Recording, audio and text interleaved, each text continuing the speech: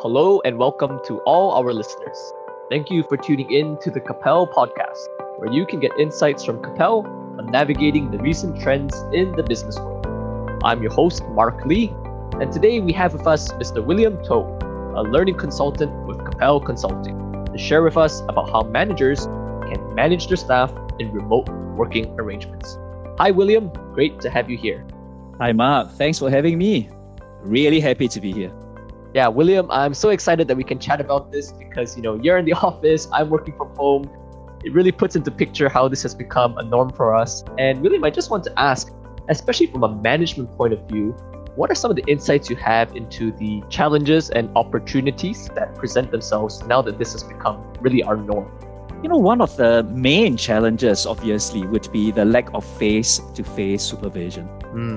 Working in the office, we can see each other. We can just walk up to one another anytime if we need anything. Yep. But working from home somehow, when we are separated, brings along a challenge whereby, managers don't see their staff anymore.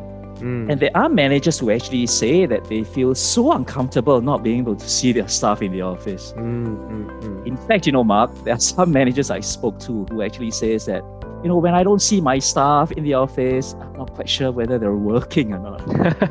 Yeah. But it's not just the manager's perspective. Employees also do feel neglected. Sometimes they may even feel not well supported working from home because they're not sure whether the managers know what's happening, whether they know they're working as well. So sometimes that disconnect becomes a challenge for the employees as well. Yeah, I think that's a really real concern that you've raised, William, and you've put it so soundly in terms of how others have articulated to you. If I can't see it, how do I know what's going on? And so I wonder, as you've heard these experiences and from your own observations and reflections, how might there be some ways to really manage that kind of anxiety and maybe help teams be still cohesive and function well? Definitely one of the things that can be done would be to ensure that there is still an opportunity for them to connect with one another. Yeah.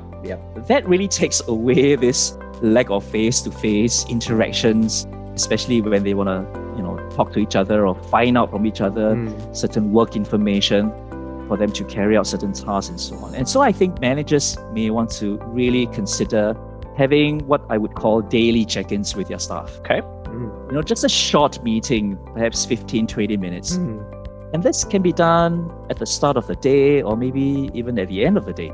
And I believe that during this daily check-ins, they could perhaps update one another of what's going to happen for the day, perhaps raise any red flags that the manager should be aware about, and what's coming up on the horizon. It just allows the people to understand what's going to happen for the day. And I think communication, therefore, would be critical here.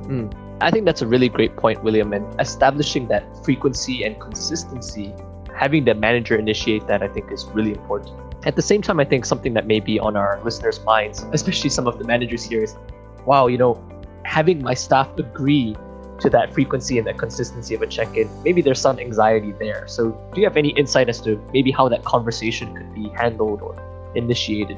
Well, I think these daily check-ins should be short meetings. Like I said, 15, 20 minutes, But I think beyond that, there should also be opportunities for staff to interact with their managers.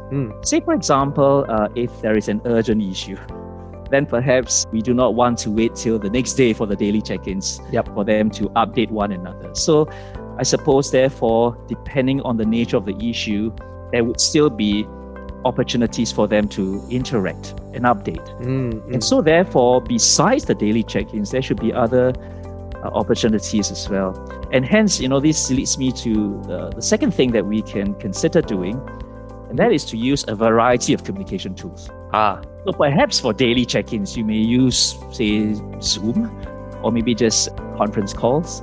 You see, texts and emails are really convenient to use. Yes. But I think when it comes to an urgent situation or a crisis, perhaps a phone call might be more effective.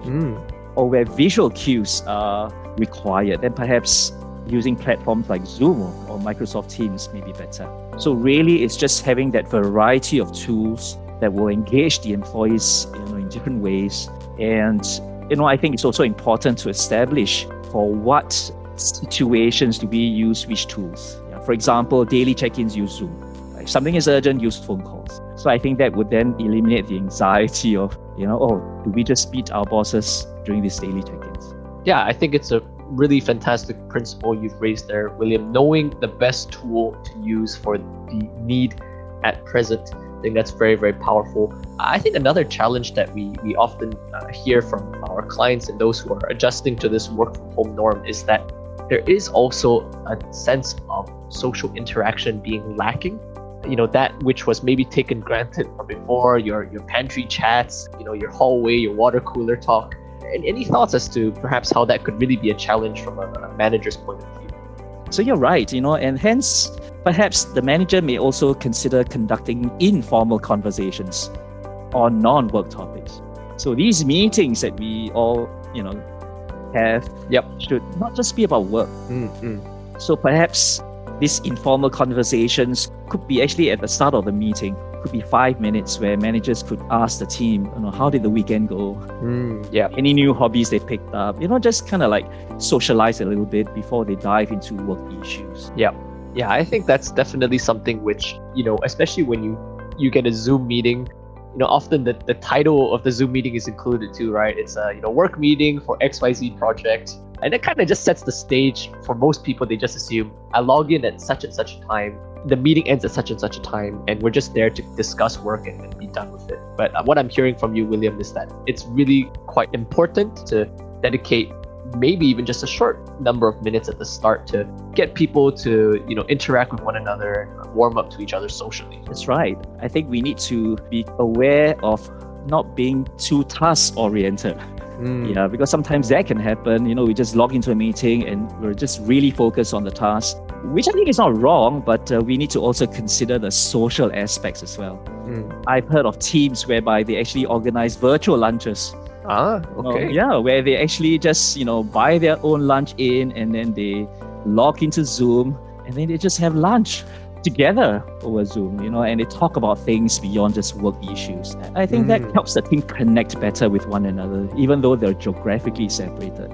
Yeah, I think it's a good point, and it's not in the same kind of formal vein as the regular daily check-ins you were suggesting, but it does make me think of other stories I've heard from clients and friends where, they also share interesting stories or ways that they connect with people remotely. I had one client tell me that, his wife and him, they work remotely actually because of quarantine. They're in 2 separate countries, but they just turn on their video camera basically throughout the day. And they don't even have to talk to each other, 24/7. Of course, they do, check in every now and then. But I think just having that visibility and that social interaction happen kind of organically. That's right. Even when you're online. I mean, it sounds a bit ironic, right, William? Kind of organic, but online. But I think we're all trying to navigate this space together. So why not try something like you mentioned, kind of virtual lunches together and that kind of thing? That's right. I mean, we're trying to simulate as much as possible being there with one another, even though it's done over a platform like Zoom. But at least we can see each other. We still socialize. We still talk about things. And I think that helps the team to stay connected during this period. Yeah. And I think from a manager's point of view as well, William, exactly because everyone's trying to figure it out, I think it's really the manager or leadership that models for people how to, at least be creative or take some initiative into this space. That's right. I do want to shift our convo now to, some of the other challenges that I think we do see surfacing. For example, working from home, no matter how cleanly you try and, segregate your work identity from your home identity, it sometimes isn't always that neat. And I think that's something we do hear often, which is it sometimes get very messy to kind of balance all these competing roles, being a housekeeper, in some sense, while you're still trying to manage your work projects. So any thoughts, William, as to that particular challenge? It's actually not uncommon to hear that employees have to juggle many things while working from home.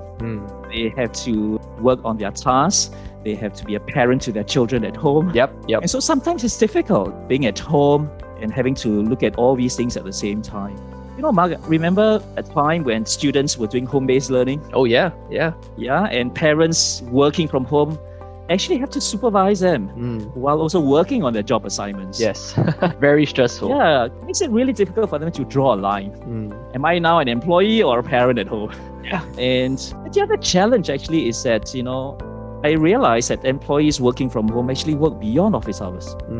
they actually do not leave their office when working from home, because office is home and home is office. Exactly. Yeah. So another thing that I think managers may want to think about would be to really be mindful, that we allow our employees to clock out after office hours, so that we can then help the employees know that, okay, this is after office hours, and they can now refocus their role as a parent to their children and no longer having to respond to work unless, of course, Mark, unless it's an urgent or crisis situation. Sure. I think managers being able to give time out to the employees would be important as well.